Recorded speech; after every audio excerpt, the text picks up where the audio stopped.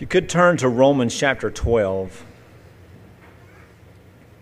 I'm going to springboard from there. I know I've been there a few months ago, but I wanted to look at a few more things in relation to what we've been learning recently. When you think of the word compassion, what comes to mind? And the scripture talks about putting on compassionate hearts. Well, how do we do that? You know, it's one thing that I've learned that I thought I knew is that there's a difference in saying, you know, put on the new mind, renew your mind, love one another, be at peace, just rest, and being able to do it. It's like when we're young sometimes and we're just being children and our parents say, would you just grow up? Well, I'm trying. I'm doing it. Just keep feeding me. I'll be grown soon enough. And then they get grown. You're like, would you just slow down?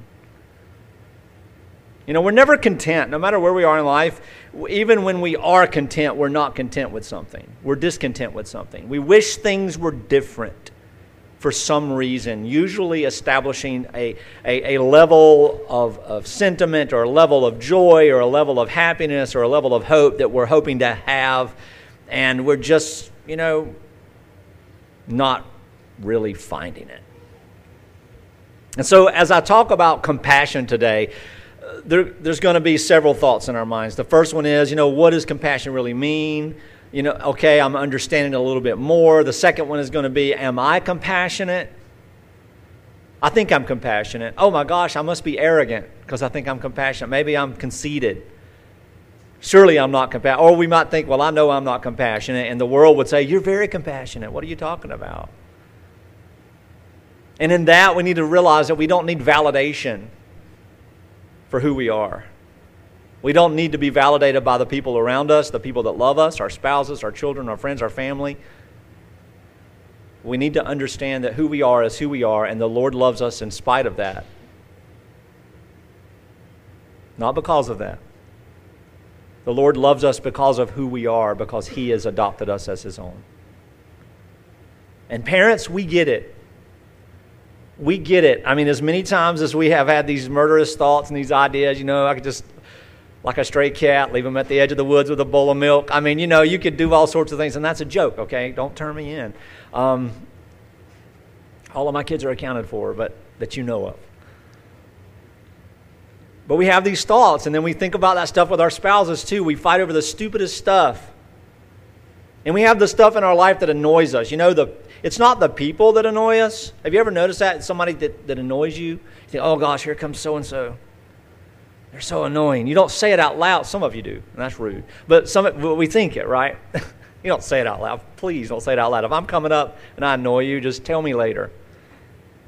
Say, hey, I'm going to talk a little bit later. It's a good thing. And it is a good thing.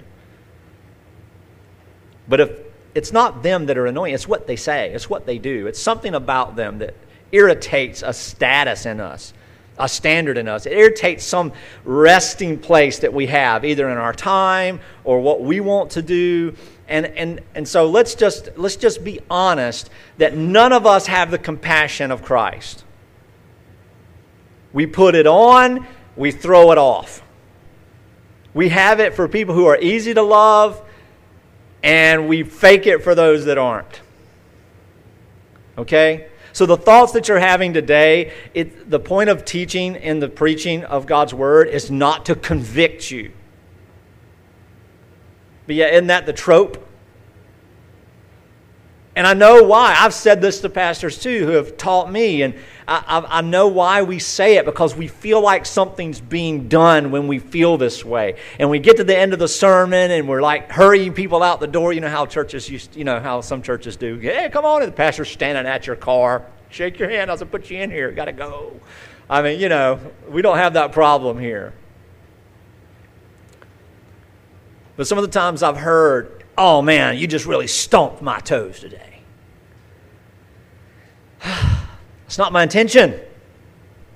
And I hear that at my house. For some weird really psychologically disturbing reason I decided this year that I wanted to hear from my adult children how horrible a father I was. And I'm thinking, I'm going to be validated. Oh, Dad, you're not bad at all. No, they had a list. They had a list, and halfway down, whoa. I mean, I'm only human here. Just hold on a second. Hold your flow there. These rhymes are coming out faster than music's playing. You got to just save those for later. Put another 16, 18, 22 years between the next time I ask this question. But they were right. Because what my intention was and what was being done, the outcome of what I wanted was not happening, okay, through the years. It's what we do as parents. We learn by trial and fire. Because there are older people in our life who've done it. There are people who have done it. And we ask questions, and they give us answers, and we go, man, you're just too old to remember. And we do it our way, and it's not the right way. So we love and we hear all the things that we've done wrong, and then we what? Then we have to validate ourselves to think, okay, I got to make up. You can't make it up. You can't change the past. Just accept it, embrace it. Hey, hallelujah, praise the Lord. My knuckleheadedness, I introduced myself last week to someone as the knucklehead. And they thought it was very funny, and it led into an interesting conversation. But our knuckleheadedness, our silliness, our stupidity, it's part of God's purpose to train us into the people that we are presently, and the same silliness that we're going through in these seasons will create us to be the person God has established for us to be in the future. So regret, as I've said, needs to be like a quick punch to the gut, not a real hard punch, not an inverted reverse with all the twists of the body, not something that will make you throw up last week's breakfast, but just a little bit of, I can't breathe, a reminder to rest in God's purposes. And I just gave you some technical terms about hurting people. So anyway, solar plexus. That's what that's called. Compassion. So we are compassionate, we're not compassionate, and we don't have to strive to be more compassionate in an attempt to become have ultimate compassion, but we just need to learn to feel and understand and be present in the moment now, so that are we exercising and feeling and doing and loving in a compassionate way at this very moment. And beloved, it starts with you having compassion for yourself. Because you can never embody the compassion of Jesus Christ until you are secure in knowing who you really are. And as believers, the beautiful thing about that is that our identity is not just wrapped up with and conjoined with Christ. It's deeper than that. It is immersed in Him. Now, if that's not how you see yourself, go back and listen to the last 6 months of preaching. And then pay attention to the next 6 months of preaching, because I'm going to really begin to emphasize that, and have been. I also want to take note, to remember the whole point of this little introduction, is that we're going to have these thoughts and feelings about trying to change ourselves, to do things differently. And those are good ideas. It's always good to have self-reflection. Without self-reflection, you cannot grow. Without the renewing of your mind, you cannot grow. Listen to the Word of God. Romans 12, I appeal to you, therefore, my siblings, by the mercies of God, to present your bodies, your physical lives, your mind, your soul, your arms, your legs, your eyes, your mouth, your words, your intentions, as a living, not a dead, sacrifice. I mean, God's not calling us to lay down our physical lives unto death. He's calling us to live our physical lives as a sacrifice unto life. Set apart, holy, and acceptable to God. Just like you see the imagery. You should have an image in your head, the picture here. Okay, it is cold in here, I get it. The picture of the things that are set apart for the use and the worship of God are holy. That's what the word means. Different, set apart, set apart. So we, just like the showbread was set apart, just like the Holy of Holies was set apart, just like the inner court was set apart, just like all of the different pieces in the elements of worship that pointed to the mercy seat itself with the cherubim and the Ark of the Covenant, and inside there, the budding staff of Moses and the tablets of the law from Sinai, the second edition, revised edition, not a revised, just second edition. And everything else, the manna, and everything else that was stored in that were all images that were set aside to represent a sufficient hope in the promise of God to bring Mashiach, Christ, Messiah, into the world to satisfy His righteousness, because He had created a people for Himself who He had set apart for Himself to be holy and blameless, without spot, without blemish, without wrinkle. So, beloved, when we sit here and beat ourselves up over what we are not, we are literally sort of spitting in the face of grace to say that God can't see us as He has declared us. And in righteousness and in justice, with all the education that could ever take place in any court of man, beyond that in the court of God, we are innocent and forgiven because another has taken our place. Now, you don't have to understand that to be born again. And when you're born again, you're not going to just wake up with that understanding. And there is so much in that little improv statements that I just made that it would take years and years of just reflection to get it. Don't listen to the culture. Don't listen to your own mind without filtering it through the gospel. And by all means, don't seek to find validation in who you are in Christ by others, because they will sorely disappoint you, especially when it comes to being compassionate. Because here is something I've learned about me. You can never be compassionate enough for me when I'm hurting. If I really start to think, well, they don't see it. They don't get it. I remember restoring my house and all the intricate behind-the-wall details of this 120-plus-year-old home, and going and doing, and then people come in, oh, this is nice. Nice! Nice! You see these bloody knees? You see these bloody hands? You see this wrinkled face? Let me show you the arthritis. I mean, no, this isn't nice. I took a toothpick and a toothbrush, and some little lizards helped me clean all the... I mean, you want everybody to know the anguish that... You really want that kind of compassion? We do. We want to be validated. We want to feel like somebody feels. That's called empathy, not compassion. I'm going to talk about the difference. And not everybody can do that. Not everybody's gifted in that way. But we can all have understanding. But if we want others to see us in that way and to just carry us in that context, then do we want to have the same compassion for Christ? Do we really want to go down the intricacies of what crucifixion is like? Do we really want to go about the idea of eternal God becoming mortal man, creating a body for Himself? Do we want to understand the angst of what an ever-present, embodied, eternal God experienced when the Scripture says He sympathizes with us in our weakness?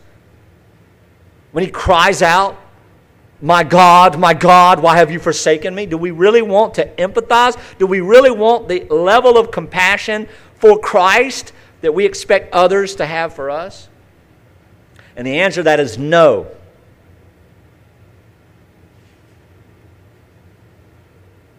The answer to that is no. So what level should we have? Well, let's just learn from the Scripture. Holy, set apart, acceptable to God. It's something that can be used, can be in His presence, which is your spiritual worship. Remember what Jesus told the woman from Sychar in John chapter 4? That the Father, not Jacob, not our Father, but the Father, the God, is seeking worshipers who worship Him in spirit, for He is spirit, and in truth. God is seeking these types of people to worship Him. And those words by Christ were the occasion of regeneration in this woman. And we can't impose, and this is what I'm talking about next week. We can't impose what elements of cognitive, understanding that she had, or what elements of theological things that she had in her mind that mixed in with this experience, and all of a sudden, poof, she came to her senses. Being born again and having faith that's not coming to your senses, it's being given sense. And it's being given the sense of a child to just go to bed and know that when you wake up, all is well. But that's next week's message.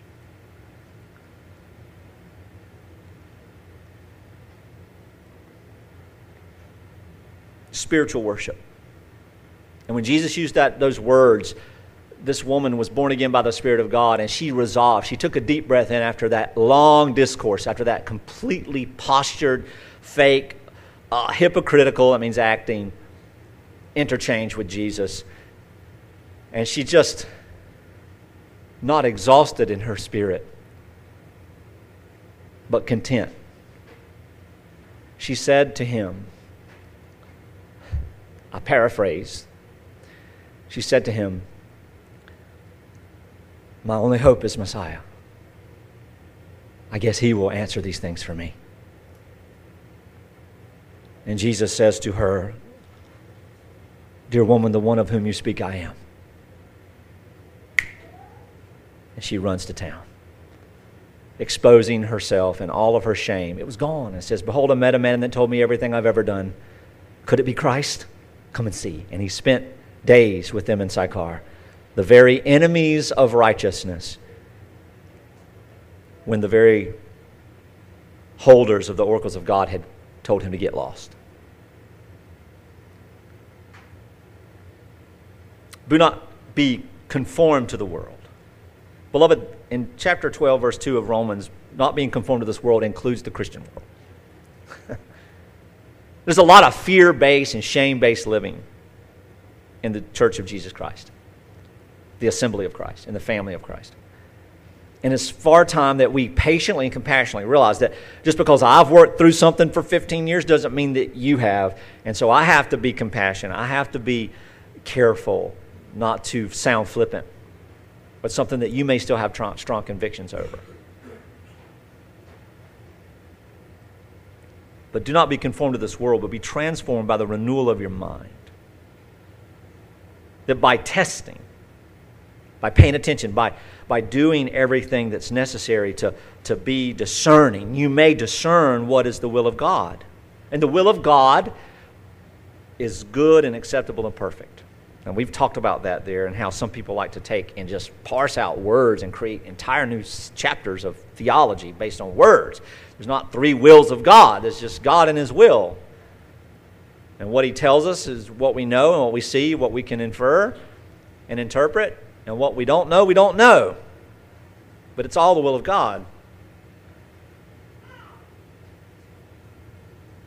And in verse 3, it says, for by the grace given to me, I say to everyone among you, not to think of himself more highly than he ought to think. See, it seems a contradiction, right? It seems a contradiction that I would say what I said earlier about, I'm going to cut this air up a little bit because some of you guys are just shaking in your boots over here.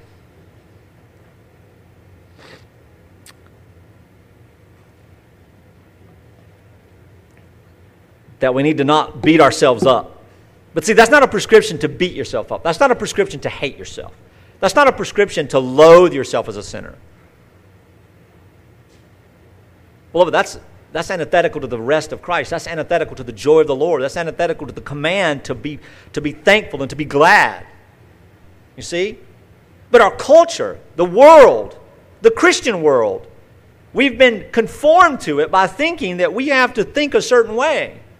Puritanistic, Pharisaistic, whatever it might be, istic, or whatever ism that might come along, we are so easy to adopt it because it provides for us another rule, another regulation, another adoption of a thing that takes away our agency, that takes away our responsibility, so that in some sense we feel comfortable by just being this way, and thus we create a new law before which we stand, with which we stand before God. Oh, look at what I've done. It's not in me. No words, no prayers, no things that I do or haven't done, no people that I am not like can satisfy it. I cannot save my soul. I cannot give myself joy. I have to see myself as God sees me. Christ didn't look at us and in the eyes of eternity fulfill the mission of creation, which is to die on the cross for His people. He did not do that with contempt. He did not do that in a way that, I can't believe I have to die for these idiots, but I'll do it. It's my obligation. He embraced it. He ran into it. He looked forward to the cross, despising it because He looked beyond the cross to glory. And what's more glorious than a people of compassion together in intimacy, who were every one different? Do not think of yourself more highly than one ought to think, but to think with sober judgment, each according to the measure of faith that God has assigned. So even in that instruction for me to say, hey, don't you beat yourself up. Don't beat yourself up for beating yourself up.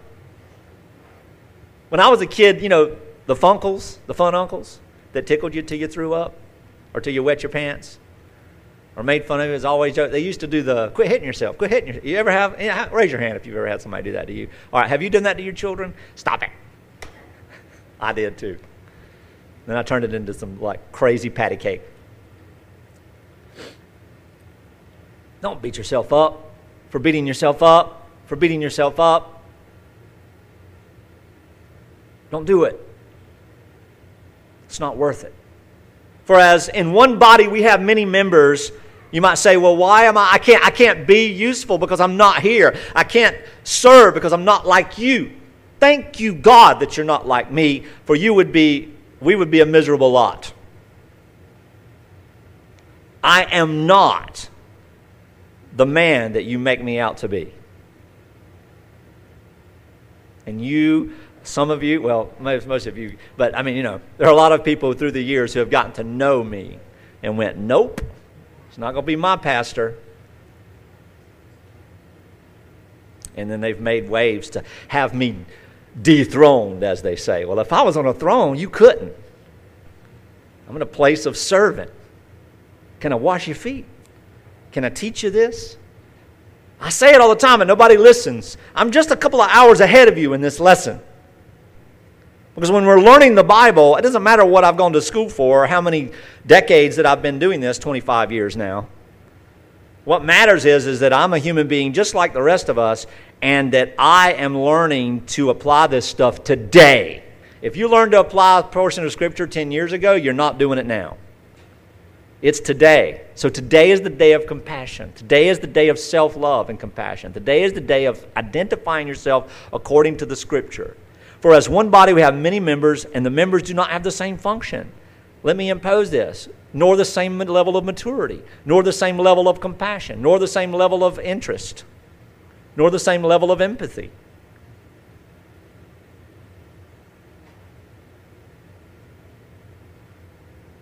So we, though many, are one body in Christ, and individually members one of another. I disavow this idea that Christianity is this collectivism idea. Yes, we are one body all together, absolutely, but individually a part of the body of Christ. Individually, we are justified because of the work of Christ. Individually. You remember that song? A song from my childhood when He was on the cross? I was on His mind. I used to love that song, and then I got into theological circles. That's blasphemy, selfishness. God no more thought of you than He thought of us. Yes, He did. Because the Bible teaches that that God knows the number of hairs we have or don't have. And He knows when they fall to the ground. That in the same way He knows the shedding of our molecular state. He knows the regeneration and the counts of the synapses in our brains. Oh boy, if the Bible could be rewritten with some of those examples. It's like our men's group yesterday. We talk about some stuff that's like, let's just stop. For our head melts. If the sparrows, it's about that time, start seeing all those birds, If one of them falls to the ground, the Father. See, when that imposes the Father, that's when Jesus talks about him being Father, when he's concerned about our well-being, when he's exercising compassion, when he's showing love. And also the motherhood of God. The psalmists write a lot about God's mothering. If God notices that the hair on your head falls away, and listen, I vacuum my house with all those girls, and I know how much hair falls out of their heads. There should never be a bald person in America because I could give them what I take out of my vacuum cleaner. We can make wigs. I digress. And then the drains. All right. And I digress again. We have to eat in a few hours. What was I saying? There we go. Then he is going to take note of you. So when we need people to have compassion for us at the level of depth that they can't give us, and it's okay, we can grow in that. If that's what we really need, and sometimes emotional needs are real needs, even when they're attached to physical and tangible things. The physical, tangible things are not necessarily needs in some definitions, but they can be attached to absolute needs. And beloved, our need for compassion is paramount. Our need to be heard is true. Our need to be loved, you can't live without it. You can't live without it. You may live, but you won't be healthy.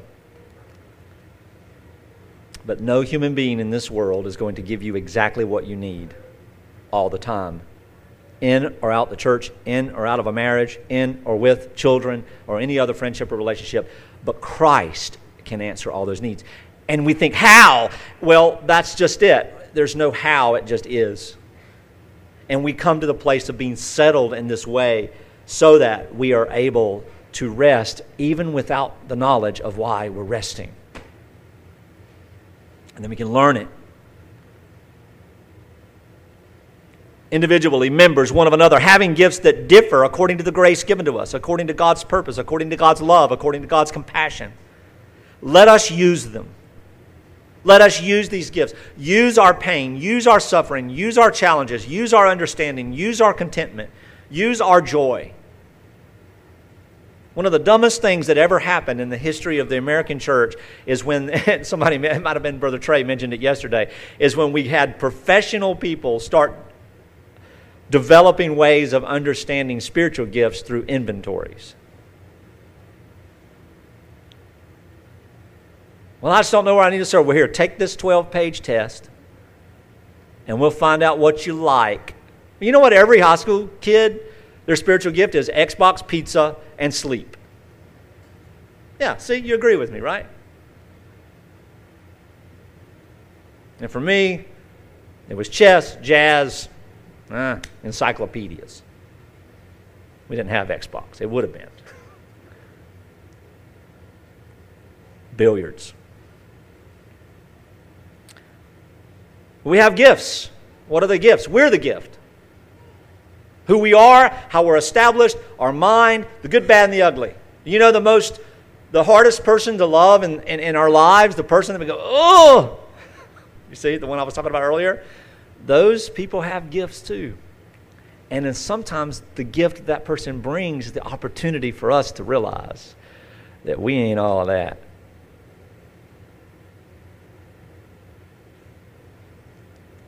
That's another sermon. Let us use them. If prophecy, what is that? Proclaiming what God has promised. In a New Testament sense, it's proclaiming what God has promised. It's encouraging one another in the Word of God. It's being in the Bible. Some of us are like students of Scripture. And I don't mean theological hobbyists like we see. Let's get around and talk about, what is.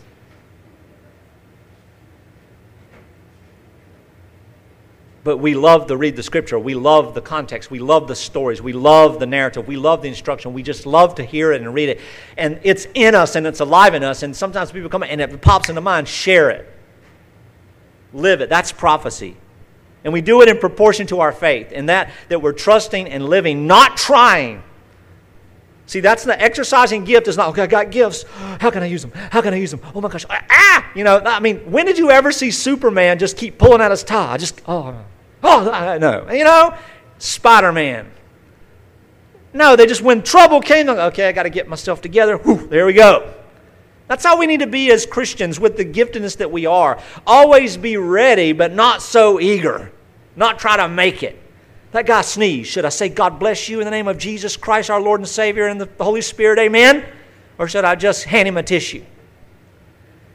Whew, just do your job and get back to work. Put a mask on. You know? Should I get 15 bumper stickers for the back of my car? Should I put the whole Gospel of John? Should it be Greek, Chinese, and English? I don't know. Why don't you just read it and see if God might open the, this energy is better suited in resting and preparation. We have a lot of anthropological discussions about biological things in my house, and we had a discussion the other day about running from a brown bear, who can, in upwards of their speed, be from that door to this podium in less than 3 seconds. Where am I going? Nowhere. To his stomach. That's where I'm going. But one thing we have above everything else in the animal kingdom is endurance. We can keep running. We can keep running. We can keep running. And we're smart. We can outsmart those things. But beloved, it all boils down to this.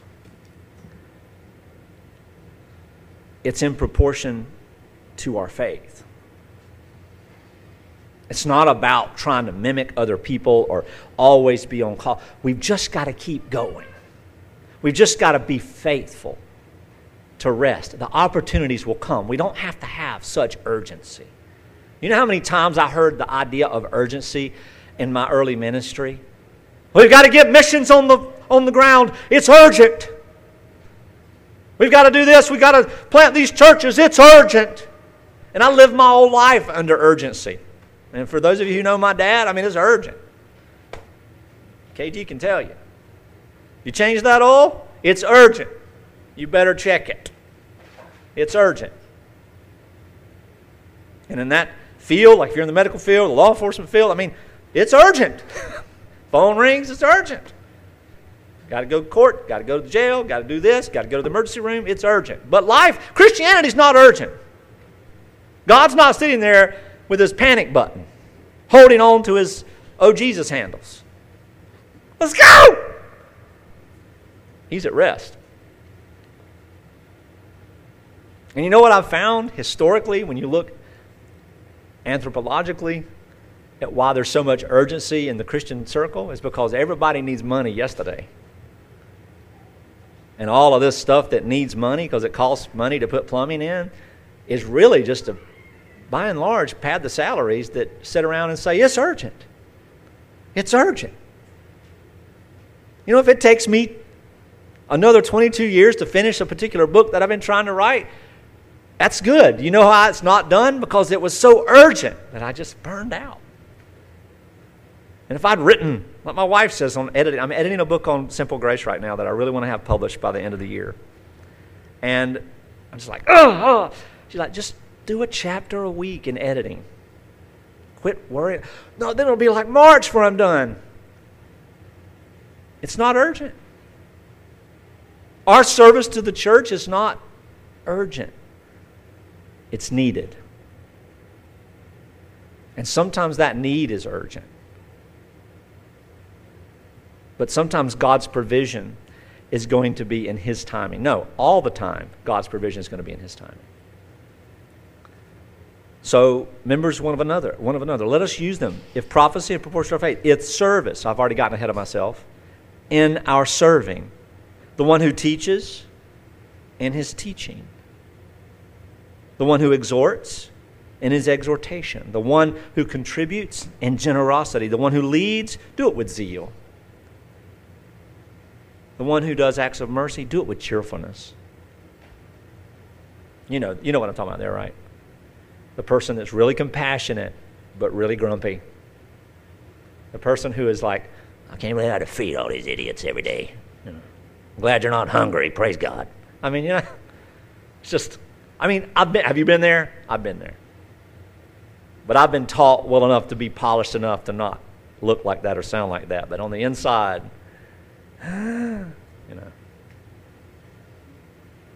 same stuff, same guy, eating the same stuff. You haven't read the Proverbs, have you? You put your hand in the bowl, but you're too lazy to put your hand in your mouth, so you starve to death. So what? Is he there? Do you like serving? Feed him. Enjoy it. Doesn't matter if it's the same guy living on the same corner in the same street, eating the same food for the same time every day for 20 years. Does it matter?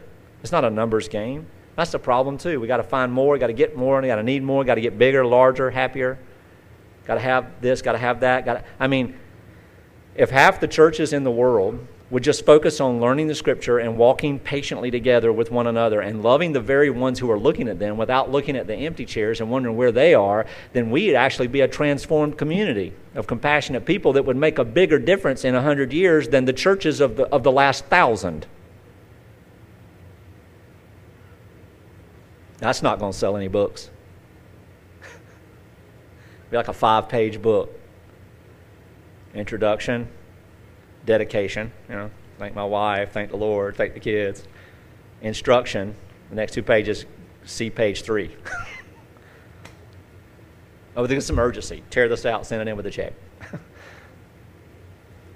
It's silly. With cheerfulness. Let love be genuine, verse 9.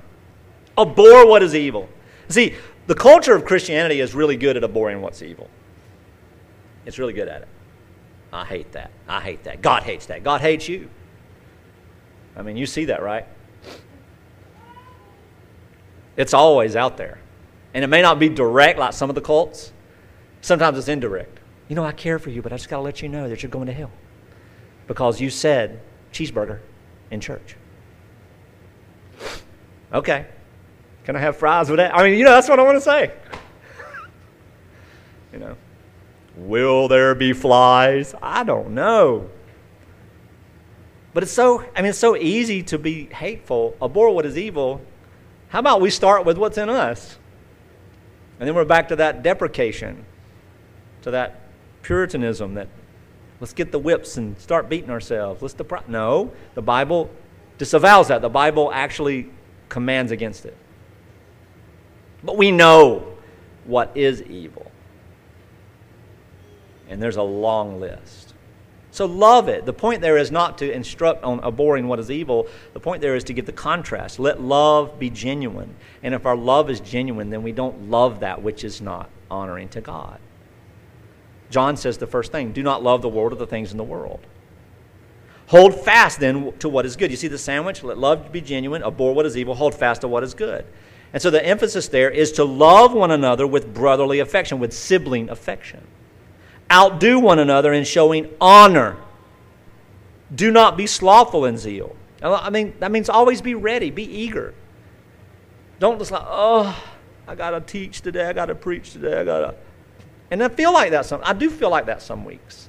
When I'm not physically well, or I've had a hard time, or there's something going on in my own mind, or at home. Or maybe me and Robin aren't happy with each other because, I've done something stupid. Do not be slothful, but be fervent in spirit. Be ready in spite. Be patient in tribulation. Just rest and wait, patient. Be constant in prayer. That's not a hard one, but it's the hardest thing we do. Contribute to the needs of the saints and seek to show hospitality. That means take care of people in their need. Just, open the door for the weary traveler. Hospitality is not the Baptist potluck. Hospitality is not opening my house for everybody to hang out there 5 days a week. I did that in Virginia, and it was so funny. We lived on Clara Avenue that the joke amongst the church was we had our church and we had Clara Avenue Baptist Church. And we thought that was awesome until like 3 years in. And it's like, holy cow. Is there a holy cow? Not in Christianity. 3 years in, we're like, wow, we really not taking care of us because we feel like hospitality means we always have to be open to everyone else. And so We had to battle that. Bless those who persecute you. Bless them. Do not curse them. Rejoice with those who rejoice and weep with those who weep. And I'm going to stop there because that's actually the verse I'm going to preach on today. That was an introduction. I promise it's just application from this point forward. So just sit back and rest. Because you didn't see my Facebook feed?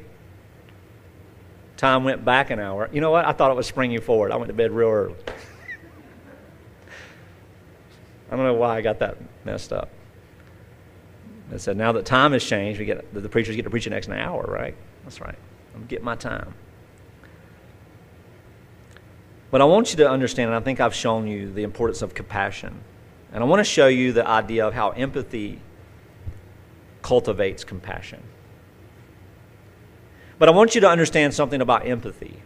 Empathy is entering into someone else's feelings and experiences.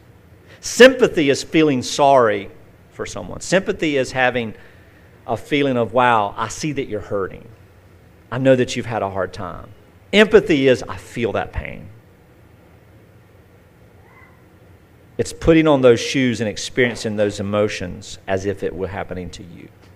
Now, empathy is also seeing someone's point of view. It's not just about feeling. It's about the relationship of hearing someone's point of view, even if you don't agree with it, of saying, okay, I can see where you're coming from. I understand how you got there, and I appreciate your point of view. You validate the fact that their point of view is valid. That's empathy. But neither of those are compassion.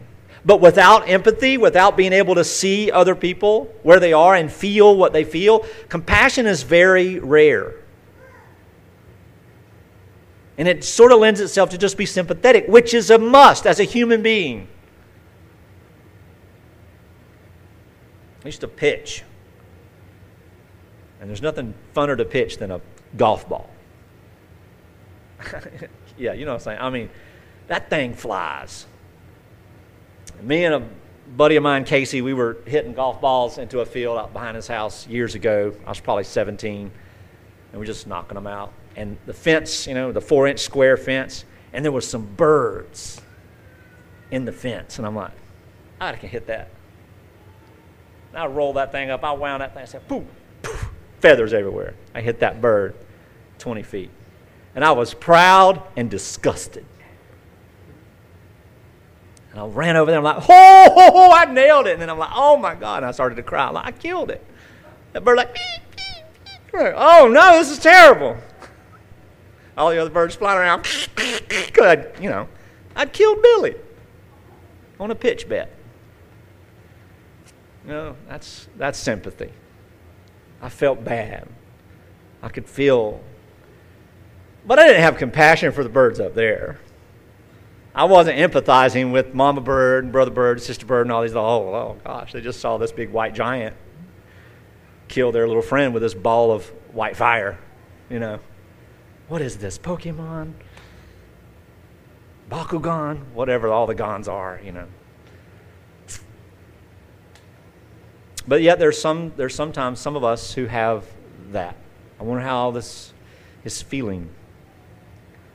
Empathy is the ability to understand and share feelings. Rejoice with those who rejoice. Weep with those who weep. This is the core of empathy. To feel.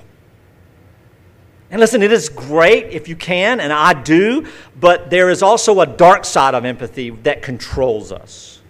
And it's psychological. And I don't want to get into that today, but I've done a lot of study. I've had a lot of help in this area. But empathy uncontrolled leads to destruction.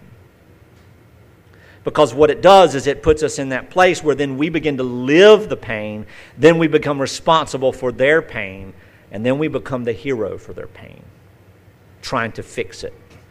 And that's a disaster. And all in all, it's really selfishness, but it's not, it's covert selfishness with good intentions. The Scripture teaches us about empathy. The Bible says in Hebrews chapter 4, we do not have a high priest who is unable to sympathize with our weakness, but one who is in every respect has been tempted as we are, yet without sin. So not only does Christ sympathize, He feels our pain, He's experienced it and knows what it's like to a greater degree. Because He's walked through it Himself. Every single ounce of temptation that the world could offer, Christ has walked through it. And that's the conundrum, right? I mean, if you look at the Gospels, you start seeing how Jesus acts and how Jesus responds to people and how Jesus doesn't necessarily just say, do this, but He does it. He shows the way. And then, remember when I started talking this morning, it's very easy to tell for us to say, well, you just got to be compassionate. You just got to be loving. You just got to be patient. Okay, how? In Matthew chapter 9, verse 35, it says, and Jesus went throughout all the cities and villages, teaching in their synagogues and proclaiming the good report of the kingdom of heaven and healing every disease and every affliction. When He saw the crowds, He had compassion on them. Why? Because they were harassed and helpless. Listen to this. He had compassion on them because they were harassed and helpless like sheep without a shepherd. Then He said to His disciples, the harvest is plentiful, but the laborers are few. Therefore pray earnestly to the Lord of the harvest to send out laborers into His harvest. Now, how many times have you ever heard that text preached in the context of sympathy and compassion? But that's what's being taught there. No, it's urgent. Missions. No, it's urgent. Compassion. So there's our urgency. To emphasize compassion, not necessarily urgent to get it together. Because if we're zealous, if we're there, if we're learning, if we're growing, we are where we're supposed to be if we're here. And the compassion of Christ will grow. And why were they harassed? They were harassed by spiritual leaders. They were harassed by the politics. They were harassed by the inundation of being marginalized. Because if you weren't in the elite, you were nothing. If you weren't of Israel or of Judah, you were nothing. If you fell into some sin, you were nothing. If you got kicked out of synagogue, you were nothing. And yet the spiritual leaders of that day, everybody who was focused on trying to love and help the culture, holy cow, they were the ones who were actually oppressing the culture. Jesus called them blind guides. Now, I thought about that today. A blind guide runs into a wall or over a cliff and typically takes people with them. Don't follow a blind guide. How do you know a guide is blind when they lack a guide is blind when they lack compassion? I don't know what I'm saying today. Blah. When they lack compassion. Doesn't matter how much truth spews out of a man's or woman's mouth. If they lack compassion, they're not to be listened to or followed. Yes, the Word of God stands true, but there's a difference in hearing the Word of God read verbatim and being told to follow it from a person without compassion. Because I can promise you, if there's not compassion in our hearts toward the person we're trying to teach, we're trying to manipulate them even if we don't know it. We're trying to get them to be who we want them to be rather than letting them be who they are. Why does that trigger us so bad in society? Somebody's not like us. Somebody doesn't agree with us. I mean, I posted something completely non-spiritual on a social media site last night. I showed them some bottles of some things. And dude, they're like burning me on fire because they disagree that I should even think that this thing is good. Okay. But yet there are times and there are places in life where that kind of stuff triggers us. Compassion. When there's no compassion, there's always arguments. There's always debates. James says, is what causes quarrels and fights among you that you have, that you don't have and you want, you desire, and you hate each other who do have? That's not compassion. Is that the people who are your biggest cheerleaders turn out to be your biggest enemies, like we read out of the Psalms this morning? It hurts. They lack compassion. We've got to learn to develop controlled empathy. We've got to learn that The spirit of the fruit of the Spirit is love, joy, peace, patience, kindness, goodness, faithfulness, gentleness, self-control. And against such things there are no law. Why? Because it doesn't violate any law. There's no consequence but joy, life, compassion, fulfillment, contentment. There's nothing but greatness. There's nothing but life that comes out of the fruit of the Spirit. There's never anybody to indict us. But yet it is the most impossible thing for us to have, because when we don't walk by the Spirit, we cannot have these things. So I tell you this, beloved, because it is only through the disciplines of resting in the sufficiency of the Lord and His Word and with His people that we will ever become, even remotely, even in a small way, the compassionate people that we should be. We have to have self-control in maintaining empathy. We have to pray and seek God's guidance. I mentioned James a minute ago. What does the first chapter of James says? If anyone lacks wisdom, he need just ask and pray the Lord grant him wisdom. And then not be what? Double-minded. Well, beloved, the wisdom from the Lord, if you test and say that what I am saying today is of the Lord and from His Word, and then you second guess what you should be doing based on what the Word of God says, that's double-mindedness.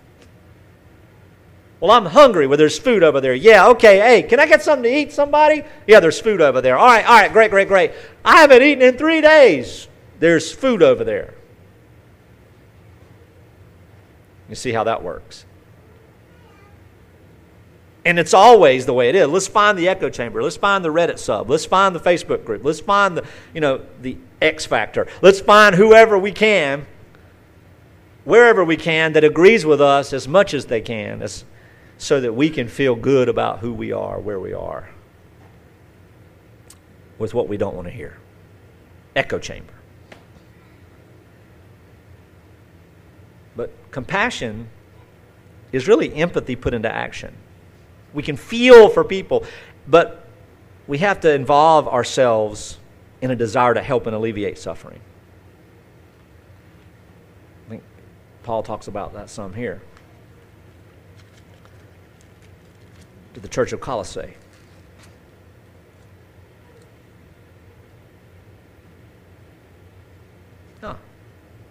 Verbatim, this is what I was looking for. Put on then as God's chosen ones, holy and beloved, put on compassionate hearts, kindness, humility, meekness, and patience, bearing with one another. You know, the idea of bearing means enduring, and the idea of enduring means something that probably you don't want to experience. Nobody endures a free gift of $1 million. Well, I guess I'll take it. It's going to be hard. Nobody endures, a good report at the doctor. You're as healthy as a 20-year-old. Oh, gosh, that's just so hard for me to handle. I just don't know that I want that help. Hey, you want to have a free vacation? Oh, I just don't know. I just think that'd be so burdensome for me. No. So to endure a burden, that means it's going to be something a little unpleasant. So we're to bear with one another. Why? Because a lot of our interactions as human beings, if we're authentic, are going to be unpleasant. We're going to hurt each other. We're going to offend each other. We're going to have problems. We're going to infer incorrectly. We're going to assume too much. I wrote an article about assumption about 6-7 years ago, and it's probably one of the most read articles, other than my second commandment violation article, which I don't know why, on my blog. It's just the weirdest thing. I'm like, it's just a rant. As a matter of fact, I put the title, Rant, and this guy screaming like this. Assumption is a sin. That's what it's entitled. Yeah, assumption. It's not humble. But we do that, right? Kindness, humility, meekness, patience, bearing with one another. And if one has a complaint against another, forgiving each other, as the Lord has forgiven you, so you must also forgive. And above all things, put on love, which binds everything together in perfect harmony. And let the peace of Christ rule in your hearts, to which indeed you were called in one body, and be thankful. Now get this. This is all instructive and prescriptive. So listen to the rest of it. Let the word of Christ dwell in you richly. There's step one. How do we do this? Let the word of Christ dwell in you richly. Beloved, if you're reading the Word of God, you know what I'm talking about. You don't have to take time out to do devotions. You don't have to get a pen and a paper and a pad and an audio recorder and a blog and everything else to actually affect changing your life. Nobody needs to worry about the intimacy of, needs to worry about the education of the Bible until they've gotten the intimacy of the Bible down. Let the word of Christ dwell in you richly, so that you may be teaching and admonishing one another in all wisdom, singing praises and hymns and songs together, with thankfulness to your hearts to God. And whatever you do in word, and whatever you do in deed, do everything in the name of the Lord Jesus, as you give thanks to God the Father through Him. So, this is where it has teeth. This is where it starts. And what does that sound like to you? When do you just sort of hang out, And it's anywhere, in the middle of anywhere, you just start singing hymns together with people. Now, it sounds odd, but I did have a man one day in the parking lot walk up to me and said, I want to bless you with something. And it's typically a gift card or a tract. Or a chick tract that says, because I'm driving a Ford, I'm going to hell. But he puts his hand on my shoulder. He's a little shorter than me, probably 30 years older than me, and he begins to belt this hymn in my face. All 5 stanzas.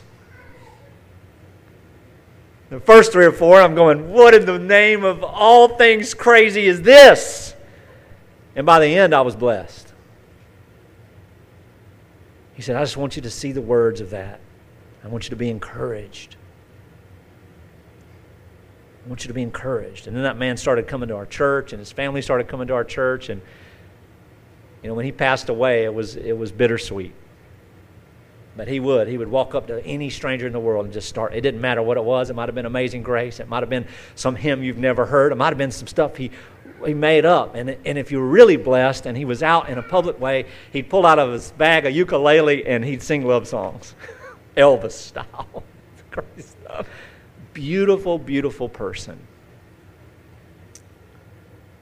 But most of the time, you're not going to have the opportunity to just belt out hymns together in the public market. When do you have that opportunity? Right here, today.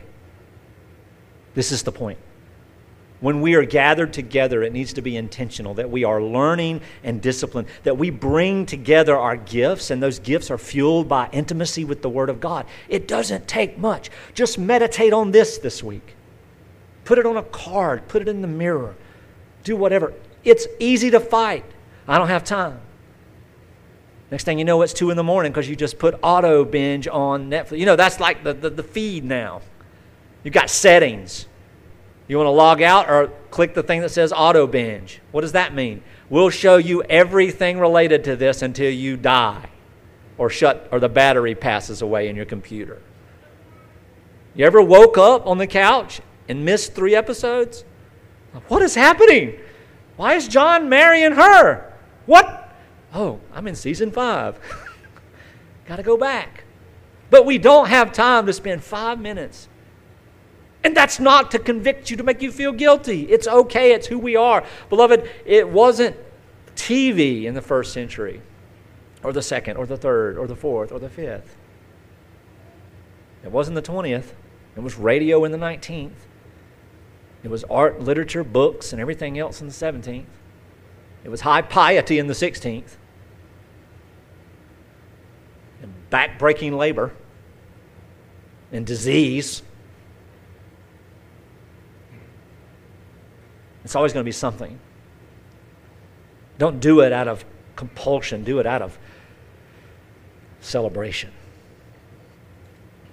Empathy in action. 3 things in close.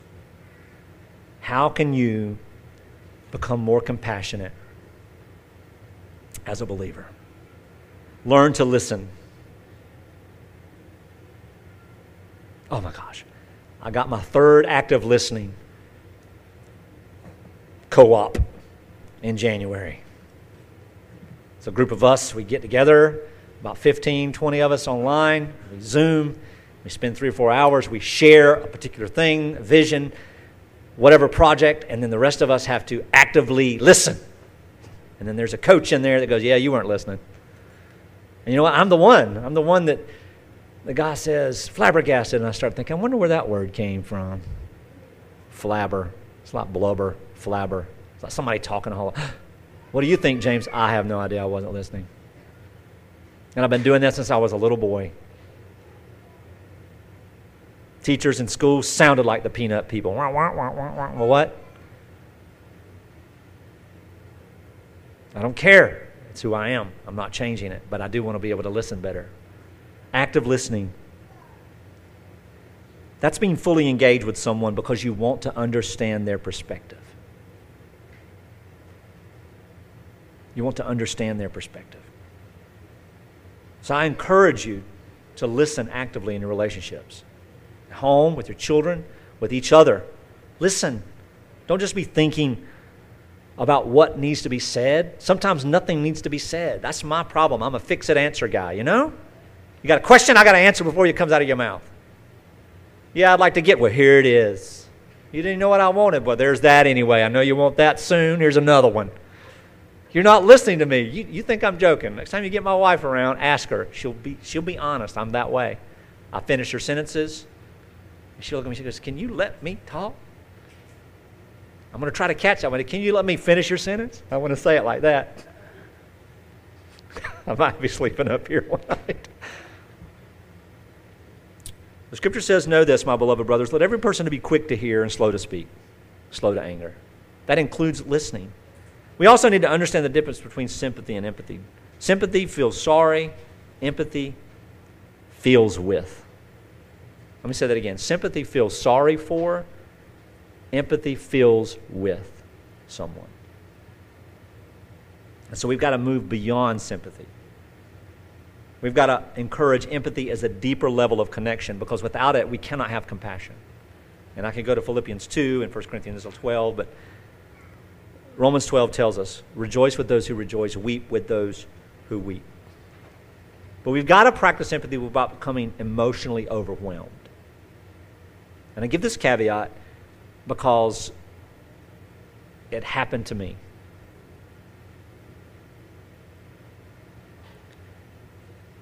So we have to have emotional balance. And that means that we're not responsible for other people's trauma, for other people's pain, for other people's problems, but we are able to engage and help as much as we can today. We can't fix the overarching problem. We can't fix if someone's dying of a disease, we can't take it away. We can help them through it. We need to seek God's guidance. We need to ask for wisdom before we engage. A man without self-control is like a city broken into and left without walls. Beloved, when we're out of control emotionally, we're vulnerable. And we destroy and invite destruction in every relationship that touches us. I want to say that again. When we're emotionally out of control, we invite destruction and we allow destruction into every relationship that touches us. Active listening is more than hearing words. It's fully engaging with someone to understand their perspective. Sometimes it means we have to ask questions to better understand. Knowing the difference between sympathy and empathy is really just putting ourselves in their shoes for just a minute and thinking a little bit further about what they must be going through. Practicing this without becoming overly emotionally invested means that we don't sacrifice our own emotional well-being. We have to set boundaries. We have to know our limitations. And we have to understand that when we begin to invest emotionally in someone else's life, it doesn't mean that we can dump emotionally over here, or that we can neglect emotionally over here. We've only got so much bandwidth. We can't have it all. So we have to have self-care. We have to schedule time away. We have to be intentional. Jesus did that. I thought I was going to have more time today because you're going to let me preach till 1, but Jesus was intentional about getting away. He'd heal a bunch of people, he'd preach, and he'd vanish. He'd literally just vanish. Well, where'd Jesus go? I don't know. Let's just get in some boat and go over there to Capernaum. Maybe he's there. He's there a lot. So I don't know. Where's James? He's probably at the Huddle House. Let's just go to the Huddle House. Maybe we'll find him. Not so much anymore, but it used to be a day like that. I don't know. You got to get away, and you got to not feel guilty while you're away. And here's a kicker. It's okay sometimes not to be at church. When you need to rest and you're emotionally done. Listen, you need to be here. When you get here, you'll be fed. But when you're not, it's okay because we love you. And the only reason we want you here is because we love you. Sometimes it's okay to take a vacation that includes a Sunday. Do you know last year was the first time in my life that I ever felt that freedom? And you know, from 1998, when I started the ministry, to about 3 years ago was the first time I ever took a Sunday off for vacation or for my family, for anything. Why? Because the culture said, this is ridiculous. I was raised that retirement and peace and rest was worthlessness. I was raised to believe by the culture now. I mean, my mother was raised this way too, and her mother was raised, it's generational. That when you weren't busy, matter of fact, Brother Mike and I had this conversation yesterday, if you weren't productive, you were pathetic. You know what? Be productive in intimacy. Be productive in rest. Be productive in self-care. Be productive in compassion. Be productive, because here's the kicker. If we don't have margin in our lives spiritually, we're not going to have anything for anybody else. And I said this in 2010, and I heard a sound clip of it about 6 months ago. We can't give to others what we don't have. And when we're empty, there's nothing to give anybody else. What did Christ give? He gave it all. And he's the example. And I've given the gospel several times in this. We don't have to be so eager, and it's not urgent for me to recapitulate the gospel of grace. You know the gospel of grace, because the practical application of this teaching is what I want you to rest in today as we quit. As we move to the next section of singing praises, of taking the Lord's table, remembering the body and the blood of Jesus Christ, who is not just the example of compassion, but who is our eternal hope, who is the lover of our soul, who is the one who will carry us through every storm and every season of brokenness unto eternal life. Let's pray. Father, as Paul was in chains when he wrote these letters, he was thinking of the church. He even named specific people. He's thinking of Archippus. He's thinking of Timothy. He's thinking of the saints there. He even greets Demas, Lord, in that letter, who will later, as we see, abandon him. The Father, he also had Luke there, a physician, to take care of his needs. So, Lord, teach us this balance. Teach us this focus. Teach us this proper way of living. And that we would not beat ourselves up, but that we would live free and authentically before you. We can't lie to you, Lord. We know that you know everything. Even when we don't know it, you know it about us. And you love us. And you've loved us eternally forever. Before we were, you loved us. And you gave Christ for us. So help us to live in that place. To be patient and compassionate. Lovers of others. And sometimes that does cost us. And sometimes it does cost us ourselves. But Lord, help us to be mindful, to know, to even see, and help to encourage each other to take the time to be careful, to be controlled, not out of control, to be willed, not willy-nilly.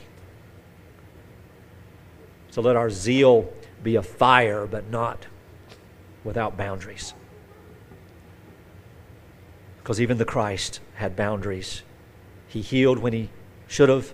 He prayed when he should have. He preached when he should have. And then he vanished when he needed to. So, Lord, we thank you for Christ. We thank you that he cried out, "It is finished." and that there's nothing left for our redemption but a promise that we will one day be like him. In his name we pray. Amen.